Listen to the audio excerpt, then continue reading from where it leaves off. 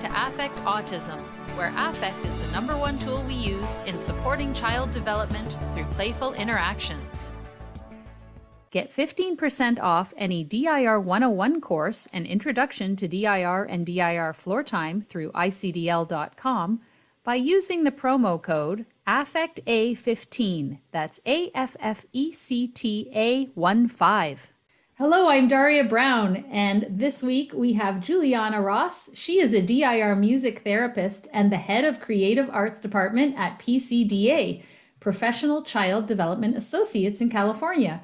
Today we're talking about the unique creative arts programs offered at PCDA, including music therapy, where they emphasize working closely with parents and creating many opportunities within their services to foster the parent-child relationship.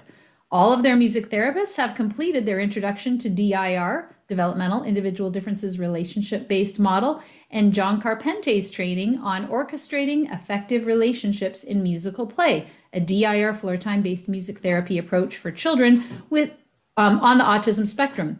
And you can refer back to my podcast with John Carpente about music therapy and floor time, which I'll put a link to in the blog post. Welcome, Juliana. Thank you so much, Daria, for having me. I couldn't wait to do this interview, and so thank you so much. Christopher Perry, who I sort of met on email a bunch of times, connecting with him and hooking him up with different DIR people, he suggested that we do a podcast together. It must have been a year and a half or 2 years ago, and then with the pandemic and everything, it just kept getting pushed back. So it's great to finally hear about all of these creative arts programs, because there's lots happening, and I'll be eager to hear what was going on, what happened during the pandemic, and what's happening now. So tell us about the Creative Arts Program. To our surprise, during this last year, we found out that we're actually one of the largest clinics in the US providing DIR floor time services. And we serve over 500, almost 600 families. I work on a multidisciplinary team. Our department is creative arts, and all of the clinicians in our department are board certified music therapists. We have been working endlessly throughout this pandemic, and one of the great things I just want to share during this blog is about all the unique programs that we've developed over the last 5 years. We've not only provided music therapy services, but we have adapted music lessons. We have a adapted Notables choir. They're called the Notables. And we also have a drama program that's called the Young Actor Squad, that's led by amazing clinicians and teachers. Not only do we have staff that's certified and trained in their clinical fields, but they also have these extracurricular skills that has allowed them to be able to lead things like the choir, or they've been able to lead drama classes because they take improv on their own. And so being able to replicate that at PCDA has been such a beautiful and unique experience, especially because we're bringing in DIR and the floor time strategies into the work that's being done. So super unique, lots of different components that make this one of a kind, but also I'm here to say, I think everyone should be doing this. And we hope that, parents feel like they can approach these programs with excitement because, there's exciting stuff happening. What is the population that you serve? Is it just for children on the spectrum, and what age group? Certainly. So we see children 0 to 25 within music therapy services. We even work with older adults that live in special homes. We do special education classrooms, K through 12. And yes, we do. The majority of our population is children with autism, but we also serve a lot of other children that have global developmental delays or other kinds of disabilities, whether physical or neurotypical. So we've sort of expanded and really just try to, include all families and all children of all abilities and the things that we do. Yeah. So in terms of our programming, one of the wonderful and unique things is that during every music therapy session, we always try to include the family or the parent within the session.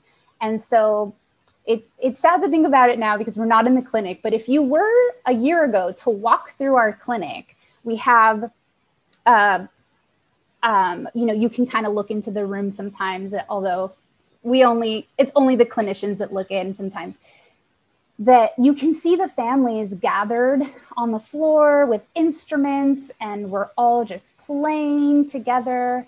And so that's already just a really beautiful thing. I think being able to include parents in the sessions and being, obviously the clinicians are really goal oriented, but when you look into the room, there's just fun and play happening. And the clinicians thinking about how are we meeting these social, emotional, developmental goal areas, but the family's not seeing it that way. They're just having fun singing together. And I think that the wonderful thing about having a multidisciplinary team at PCDA is that down the hall, you have a speech session happening, or on the other side, you have OT, the OT gym, and then you have feeding, and this is all happening in conjunction all together. So we actually treat families that are seen by various other departments.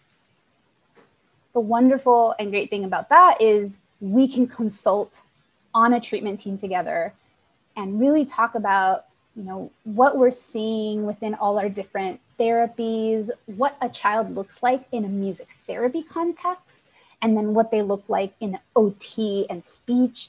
And sometimes you find that there are differences, and then you're figuring out, in OT, they don't have to use as much language, or maybe their bodies are more involved. So it's sort of, you can't really do two things at once. And then in music, you kind of see the marriage of everything coming together. The child is incorporating the skills that they learned, the new words that they started speaking in speech, or the new skill that they acquired in OT. And it's just, like I said, a very unique experience, especially for the parent to be able to see, wow, here's my child in all these different contexts. And I have a team that really understands where they are developmentally on the milestones, what their individual differences are, and how they're meeting those needs in music, similarly as in speech. So those are just a couple of things that I think really set PCDA apart, and in creative arts in general, because normally you see music therapy as a standalone service that music therapists provide.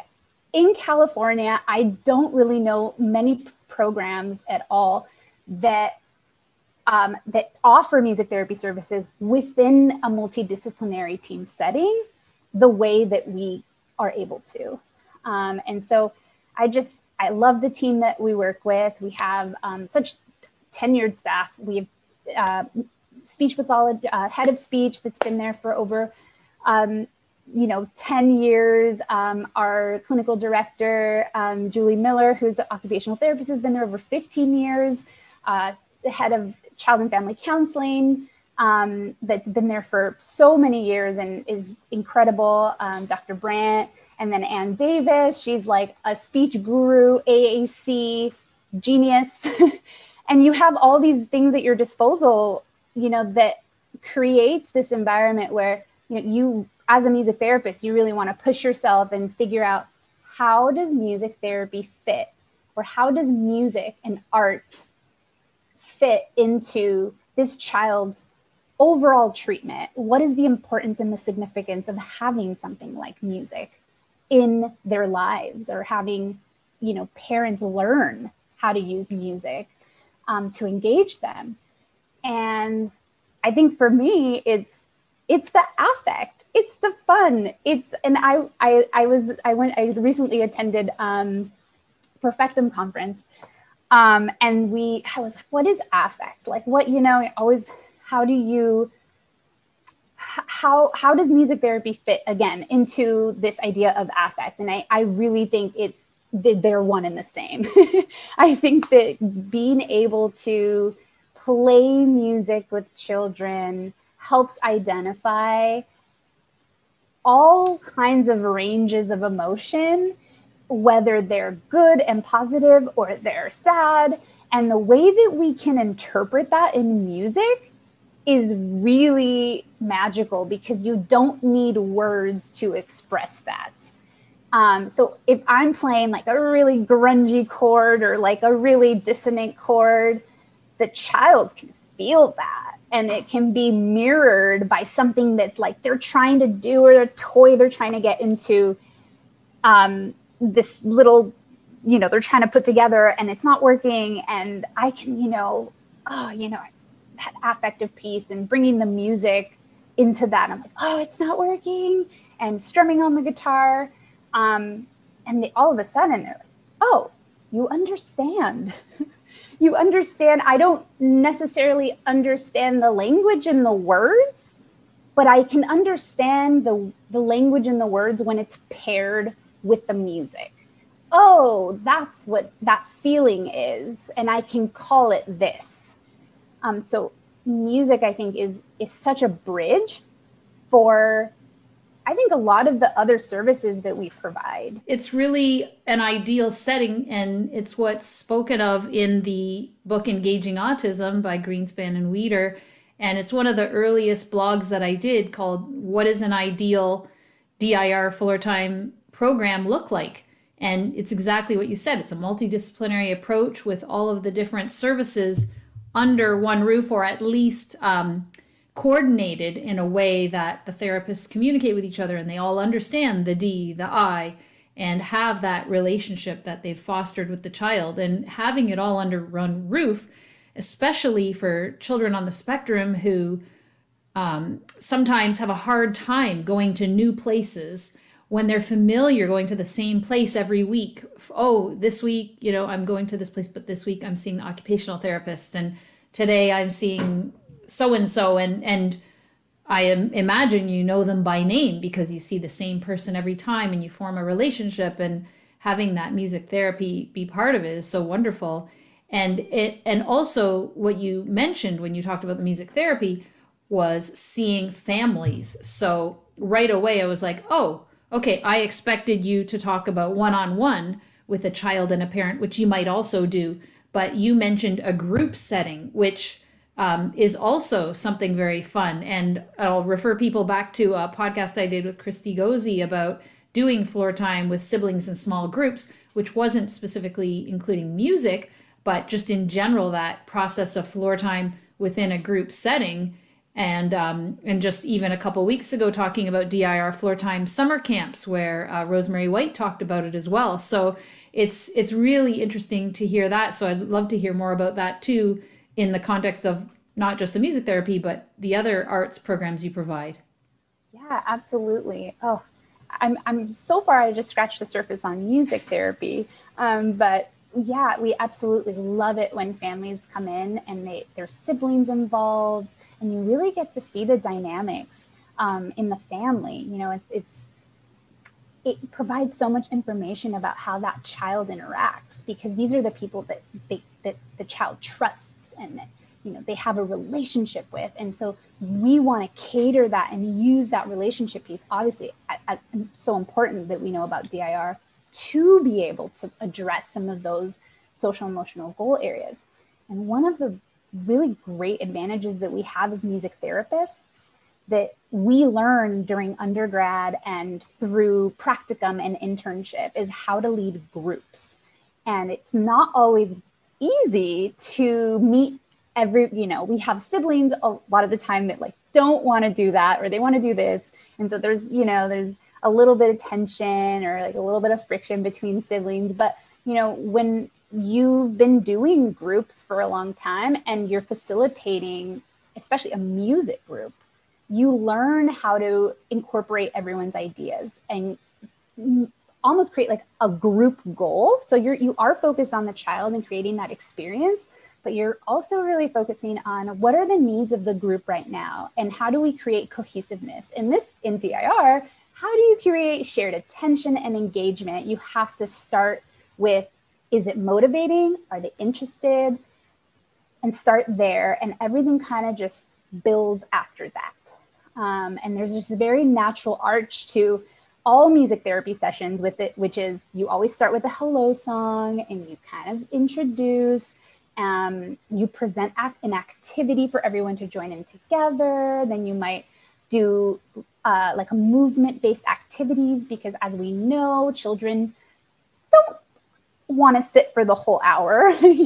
So really thinking about, okay, so what are the individual needs of the group? Does it look like people need to stand now? What are the facial expressions on the parents? Are they comfortable? We often tell parents, you don't have to sing if you're uncomfortable, but I always tell parents, your voice is the most motivating, beautiful voice for your child. Even if you think you're singing out of key, that you're the voice they have a relationship with. It's not mine. So, a lot of parents, they're intimidated because I can't sing like you guys, or I can't play guitar. And I'm like, that's really not, that's not what it's about. It's about creating these moments, these shared moments together, so that you feel comfortable using your voice and doing the movements together. And so really what we're trying to do with this family piece and the parent piece is we're trying to empower them to feel like they can do that at home, not just in the context of a music therapy session, but at home. And so I've been able to hear from parents that, I just put on music. I put Kids Bop on and we danced around the living room. I'm like, great. That's exactly what we want. You should have permission to do that as many times during the week as you'd like. I wouldn't mind adding here, I brought this up with John Carpente in our podcast. For people that are listening that maybe are new and are just finding out about Floor Time and they hear music therapy, they might have the idea that it's about teaching music and getting our kids to be musical, but that's not the focus of Floor Time music therapy. Like you said, the parents might feel awkward if they sing off key or whatever, but it's not about teaching the children how to play music or lessons. It's about getting that shared attention and having shared joy together and that affective experience, that emotional experience. And some kids might be very musical and they'll go on to learn musical stuff, and other kids might not at all. My son and I love listening to all of his songs that he likes, like the PJ Masks soundtrack songs, and now we're into Mario Kart songs and everything, and he loves to sing along, and I always change the words to match whatever his current interests are. So he started singing, he knew all the PJ Masks songs from the last couple of years, but instead of singing I'm Night Ninja, we're now singing I'm Bowser from Mario Kart, because it's the song about the villain.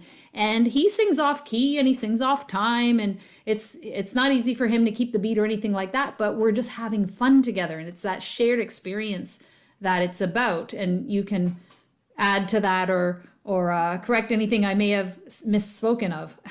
No, you're spot on. I think, yes, music therapy is not about learning an instrument, and even, your child doesn't have to be obsessed with music to benefit from music therapy. But I absolutely think that music has this ability to connect in a way that is pretty instantaneous. And it's kind of like a shared language, but without really needing to understand a lot of the language, but rather it's auditory, it's multisensory, really. And so you're almost listening to the same thing. You're connected. You're singing together and in beat together. There's many studies that music therapy studies that follow drumming groups, and they find that their heartbeats after a certain amount of time when they're drumming together, their heartbeats are actually in sync and their breathing is in sync. And so you think about, the physiology behind listening to music together and that experience, and how you're in sync, in music therapy, it's all about being in sync with the client. And I think, yes, absolutely. what you were talking about singing a song and changing the words to it, and it not being perfect or in the right key. We encourage that all the time with parents, because you can take a song like Twinkle, Twinkle, Little Star and sing about going to the bathroom. And you'd be surprised of how, like, what a great transition song that could turn into, because it's a familiar and predictable, and sometimes going to the potty is scary. But when you pair it with a song that's familiar and you have positive memories associated with it, becomes a whole new experience. So in music therapy, we call it piggybacking. You take an original song and you change the words to it. And that's always fun. I'm actually teaching one of the families I work with how to do that now. And I just send them little clips on, this is a bathroom song, and this is a song, this is Twinkle Twinkle, but how to put your shoes on, and just make it up. Yeah, I know at my son's nursery school that he had gone to, which was not floor time or anything, but it was specifically for children who had either developmental disabilities, diagnosed or undiagnosed, or some kind of areas of concern. And so they used to use songs for every transition, and that really, really helped my child be able to transition, because transitions are some of the most challenging times for most of our kids. Definitely. I mean, you'll hear some of our music therapists, again, before COVID, and I can talk about what COVID looks, what telehealth looks like now, but before COVID, you could hear our music therapists singing while guiding the family down the hall, just to be able to it's like a primer to help the child anticipate. And as we know, milestone 2, if you're talking about engagement and being able to engage the client, children really need to be able to anticipate and know what's coming next, so that they feel prepared for that engagement and that interaction. And so music can be such a great part of that. While it is a little bit structured to sing, okay, we're going to sing this song when we go to the bathroom, I still think it's fun to, change, you can always change the affect of a song. It could be fast, it could be slow, it could be loud, it could be really soft if you're trying to communicate a quieter, more calming experience in that moment. So, that's the beauty of that, is you really can manipulate it. And, it seems intimidating because there's so many components, but really once you do, join a music therapy session and you watch the therapist sort of model these things, it makes sense. And you realize that you actually do this when you communicate with people all the time. We often match, when you're standing in front of someone, you often match their posture or their energy. And it's the same kind of thing with music, is you're using what we call the ISO principle in music therapy. It's basically following the child's lead. You're matching them where they're at, and then you're taking them to where you want them to go, right? So you always want to match first and then move to a place of calm. So let's say we're starting really high affect, then you might want to, okay, we're the music's our hello song is going to start a little bit energetic because we're feeling really tense right now. But then I'm going to slow it down as I sing it. Or maybe the song that I sing after might be a little bit slower. And so I'm going to try to bring it down, not fast, but slowly, because the child needs us to be patient and follow their pacing and read their affective cues and their postural cues to see where they're at. And those are the little things that we try to identify in the session. And, oh, look, Mom, look how he's facing you now. Or look how calm his shoulders are down. And so you really try to pinpoint those nuances in the session so that the parent can be more aware and essentially be the leader in the session. The parent is always going to be the leader. So we want them to be the leader at all times as much as possible. Right. So tell us about some of the other creative arts programs you offer. Yeah, so we do adapted music lessons, which, you know, having a child with a disability might make you feel like you can't join typical piano class or a typical choir or a typical art class. And so the purpose of creating something like adapted lessons was for children to be able to learn an instrument with a trained music therapist, but in an adapted way. So let's say your child is really interested in the instrument, but they have a really difficult time sitting in front of a piano for 30 minutes, maybe 15 minutes. It's really hard for them, but we still notice that they have this, they gravitate to the instrument and they really want to learn it, but they don't have the sensory capacities to be able to sit for that long. Well, we incorporate different strategies like teaching an instrument or teaching rhythm on a drum by not sitting at the piano. So you can walk around the room and all of a sudden we're marching to the beat, or we're teaching different rhythms on a drum. So we could take a mallet and I can teach you about how to play eighth notes while playing on the drum. So it's very non-traditional and it doesn't look like your traditional piano lesson. So we want to be inclusive. We want to say, hey, your child can learn an instrument too. And yes, we want to work towards being able to maybe sit and play a 5-minute, 3-minute piece on piano for one of our recitals. And that's the other thing is we do music recitals at PCDA twice a year that are completely adapted, no pressure. We even have a sensory space, like a backstage performers area. So, if children are feeling scared to go on stage, they can go there. The music therapist is always by their side if they need it. And of course, the parent is always welcome to be in the session and part of the performance, because maybe the child feels safer that way. And so, we're taking all these conventional rules and we're totally flipping them around and saying, hey, it's okay if you want to be in the room. It's okay if you want to choose the next song on piano. Let's have mom choose this next song. Choir is similar. So I should mention that adapted lessons in choir, we're really focusing on more of those musical skills rather than music therapy.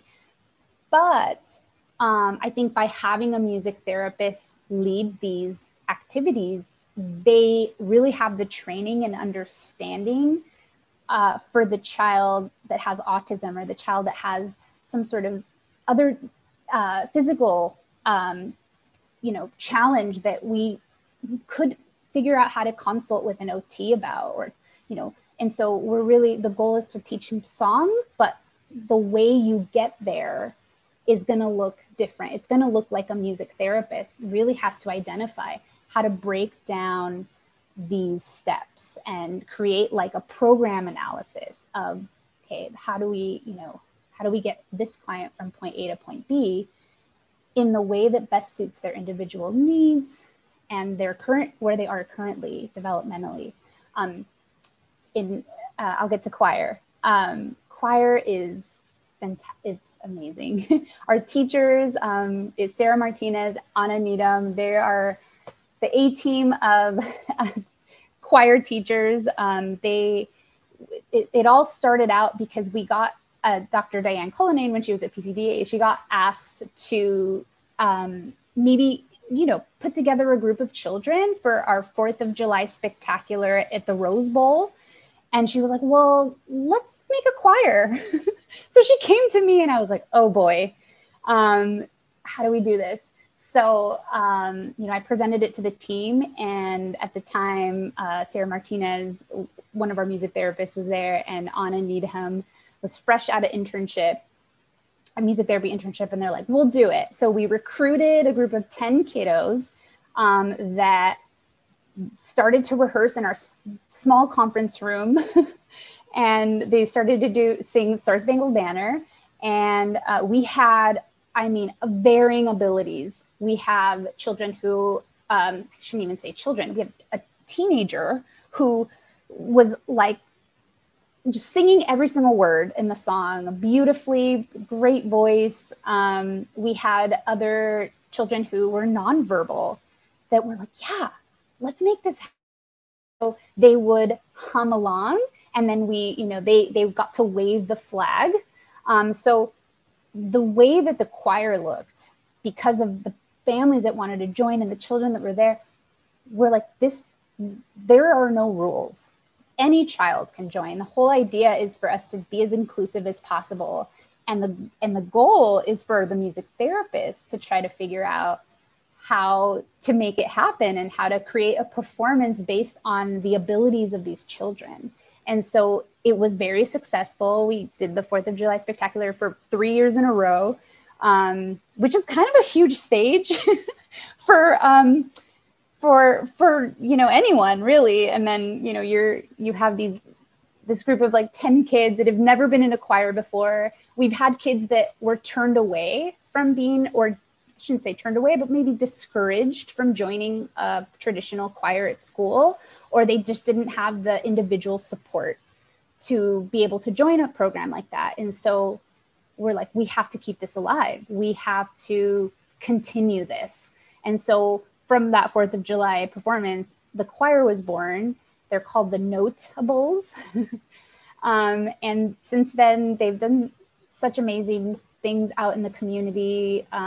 They've been part of the Eclectic Music Festival, our Pasadena Playhouse block party, and they perform at some of our fundraisers for PCDA. And so it's a performance group, really, is what it is. And if you've ever been in band, or if anyone's ever experienced performing, there is such a rewarding experience that comes from being able to perform for people and for your family, and for them to be able to see you on stage and clap.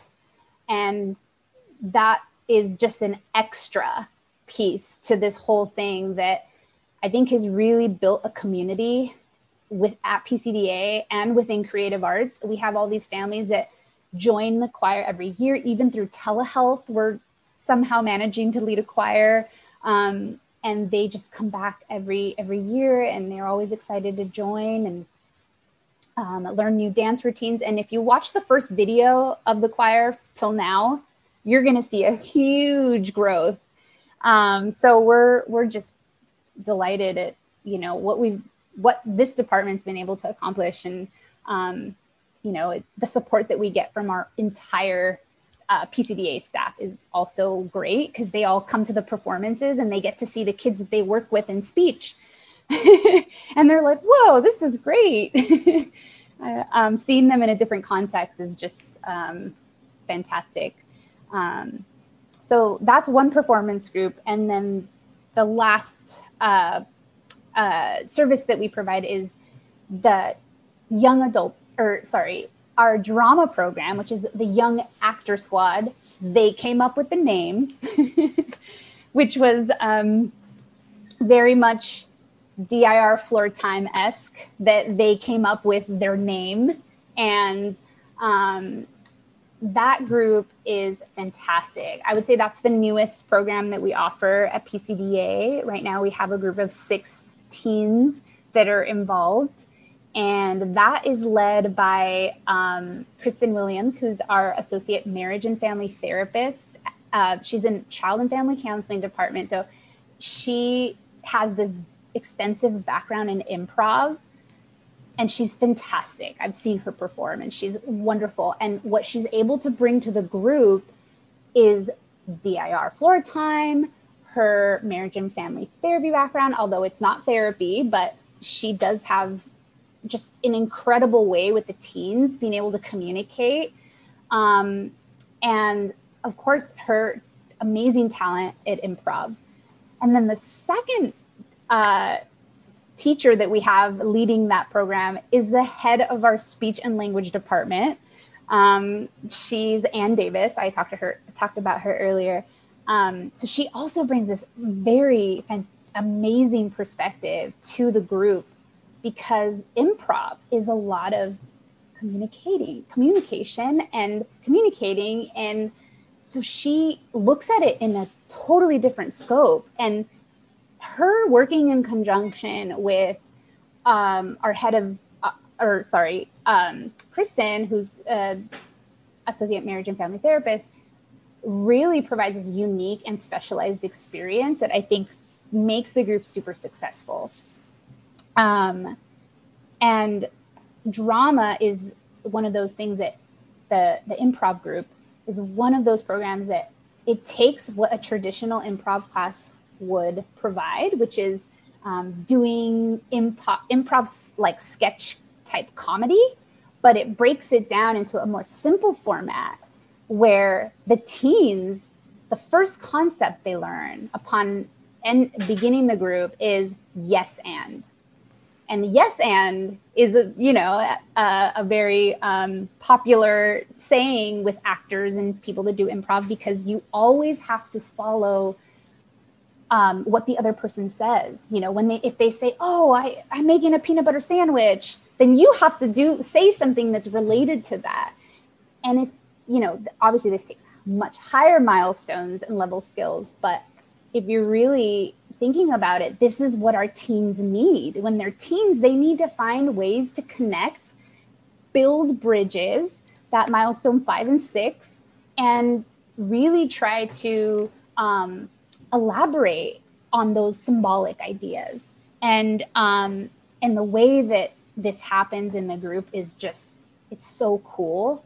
They are so motivated and excited to join, and they're working on all of this, including social pragmatics. So be not just saying words for the sake of saying words, but saying words that have meaning and connect with what's happening in the scene, like getting lost in the woods, and they've done all kinds of scenes together that are just like so funny.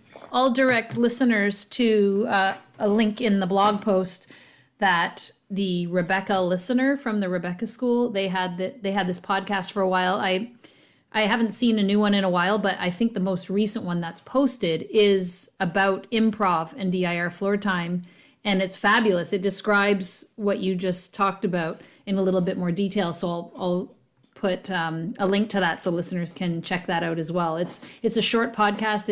It's great. Yes. Yeah. Thank you so much. Yeah. It's certainly something that I think more people should know about this. More clinics or programs should incorporate this into their curriculum or their programming.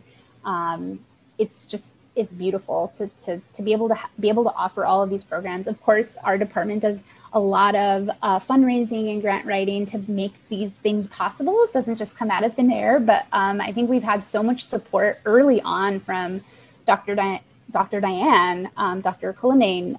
She had this vision to create this clinic that just had all these different components. And, I just talked to you about one department, and we have all these other departments that just, our feeding program is extremely innovative as well, and OT and speech and all the things that are happening.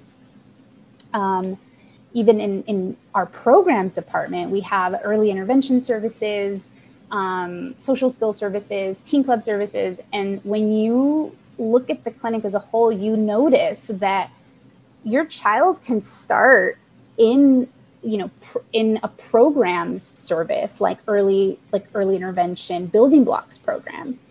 And they could probably spend their, first 18 years of life getting different services within one place.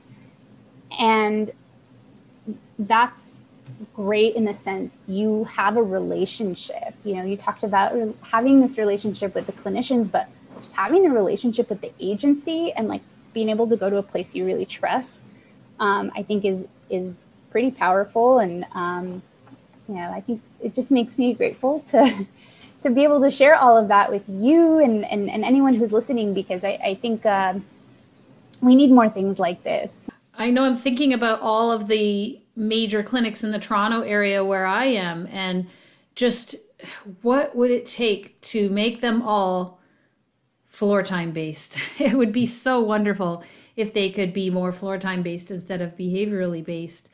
And it sounds like it, really just takes one dedicated person like Dr. Diane Cullinane was to get it up and going. And yeah, I mean, I think the movement is started towards developmental approaches. Dr. Fader and I talked about that on a podcast before, and you really brought a lot of topics into one podcast, not just the benefits of music therapy and just creative arts in general, but then the aspect of bringing in families and having families be a part of it, which is such a big part of Floor Time, if not the most important part of Floor Time, since it's parent mediated. And then also the idea that we spoke about earlier of the clinic, where it's all housed under this umbrella of DIR Floor Time services, where everyone's speaking the same language and understanding all of that. And yeah, it's wonderful. And I had spoken to a couple of people in another podcast, Donnie Welch and Tanya Steinfeld from the Rebecca School, called Art with Heart, I think it was called. And they spoke about their arts program that they did during the pandemic, where they just drew or did crafts or things like that online. And just all of these programs are just so wonderful for our children who, like you said, are sometimes shut out of the mainstream programs. And even if they aren't shut out and they're welcome, as parents, we don't feel good there. I spoke years ago in a blog post I did about my son's experience going to and I don't even remember what it was. It was some kind of toddler group. And, he just wasn't interested. He kept running out of the room. And, the parents are like looking at me like, why is he running away? Like, or, oh, that mom, it's hard for her. She can't keep control of her child, or whatever you perceive that other people are saying about you. And it's just an unpleasant experience. And so having these groups that are more inclusive and just more understanding of DIR and the individual differences and our kids' sensory profiles, it's just such a different experience for families. So it's wonderful. Yeah, thank you. I appreciate you saying that too, as a parent, because we always want to make the parent feel comfortable and never ashamed or ever feel left out, because every child's got, their moment. And we try to make it as inclusive as possible. And I think I didn't get to talk about it too much, but during the pandemic, I think it really, this time really, it showed us how much of a relationship we have developed and how much clinicians, really dedicate so much to the families, and you build relationships by listening. And I think that during the pandemic, it really was about listening to one another and what was happening, and everyone was kind of off. I mean, even our team, we're having to transition everything to computers and electronics, and that whole process, I think, just made those relationships even stronger. And I could even see them getting stronger with the children as well. Not to mention, this is the perfect modality to coach, because we literally can't be there. So coaching is like a whole other thing that, I think we've been able to work on even more, as we can't be as hands-on. No other choice. And really using everything at home, right? So OTs didn't have a gym, music therapists didn't have instruments to give, we only had our guitars at home. And so really having to come up with some different ways to engage the child using the things that they had at home, or sometimes not using anything at all, and just having the parent there doing movement or rocking with them or singing a song using finger plays. You really get creative, and it's great because it teaches the parent to be creative. You don't need all these toys. You just need yourself. Like, you're the toy. And I think what makes you the most exciting toy is bringing in that affect and that range in your play, in your body, in your voice. And, that is just so connects with music, because music has such a range. And so, it's really a great partnership of those things. Right. And if people want to learn more about some of the things we've spoken about, look at affectautism.com. You can do a search for PCDA or Juliana, and you can look at today's blog post this week. And I'll have links to a bunch of these things I've mentioned. And I'm just thinking of some of the pandemic topics podcasts that I've done, like with Dave Nelson in Atlanta about online schooling, how they transitioned to online at Threshold Community Services, and another one I did with Morgan Weissman about different kinds of online things they've done at the Rebecca School. So I'll put links to all of these things and links to, before we go, I'm going to share my screen for the PCDA website that people can look up, pcdateam.org. And do you have a special thing under here, creative arts under services, and there we are, music therapy, adapted music lessons, adapted art classes, creative arts summer program. I don't know if your summer program is happening. It's on a slight hiatus, but we will be back when everything's settled. Yeah. And we're not in the middle of a pandemic, but that is a whole other program that we offer for children who can't join conventional summer camps.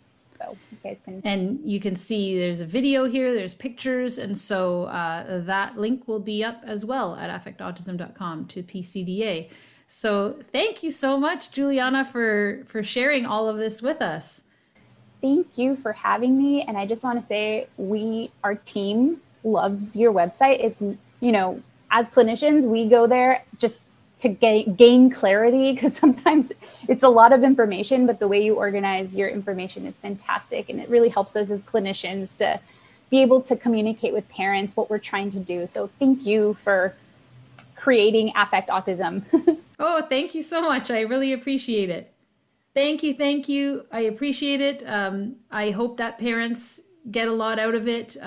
Just different topics each week on how to use floor time with your children in your lives at home, and all the different services that are available. I always feel for the people that see these podcasts and say, there's nothing like that where I live. But again, that's where the virtual comes in, and also people that are aspiring. I always hope like maybe there's some university students listening and they think this is what I want to do for a living, and then they open up a floor time clinic in their city. I'm always hoping we can, pick up, one person at a time to jump on the developmental approach train and continue to provide these kinds of wonderful services for families. Absolutely. So again, thank you for all you do. Thank you to everybody at your clinic, and thanks for this podcast today. Thank you, Daria. Until next time, here's to affecting autism through playful interactions. If you're a caregiver looking to implement your own floor time approach, please check the ICDL parent website at the Interdisciplinary Council on Development and Learning for a virtual floor time consultation or for the weekly parent support meetings. We aim to help you implement your program at home using the Developmental Individual Differences Relationship-Based Model, or DIR, taking into account your child's developmental level, their individual differences, and using your relationship with them to help promote and support their development.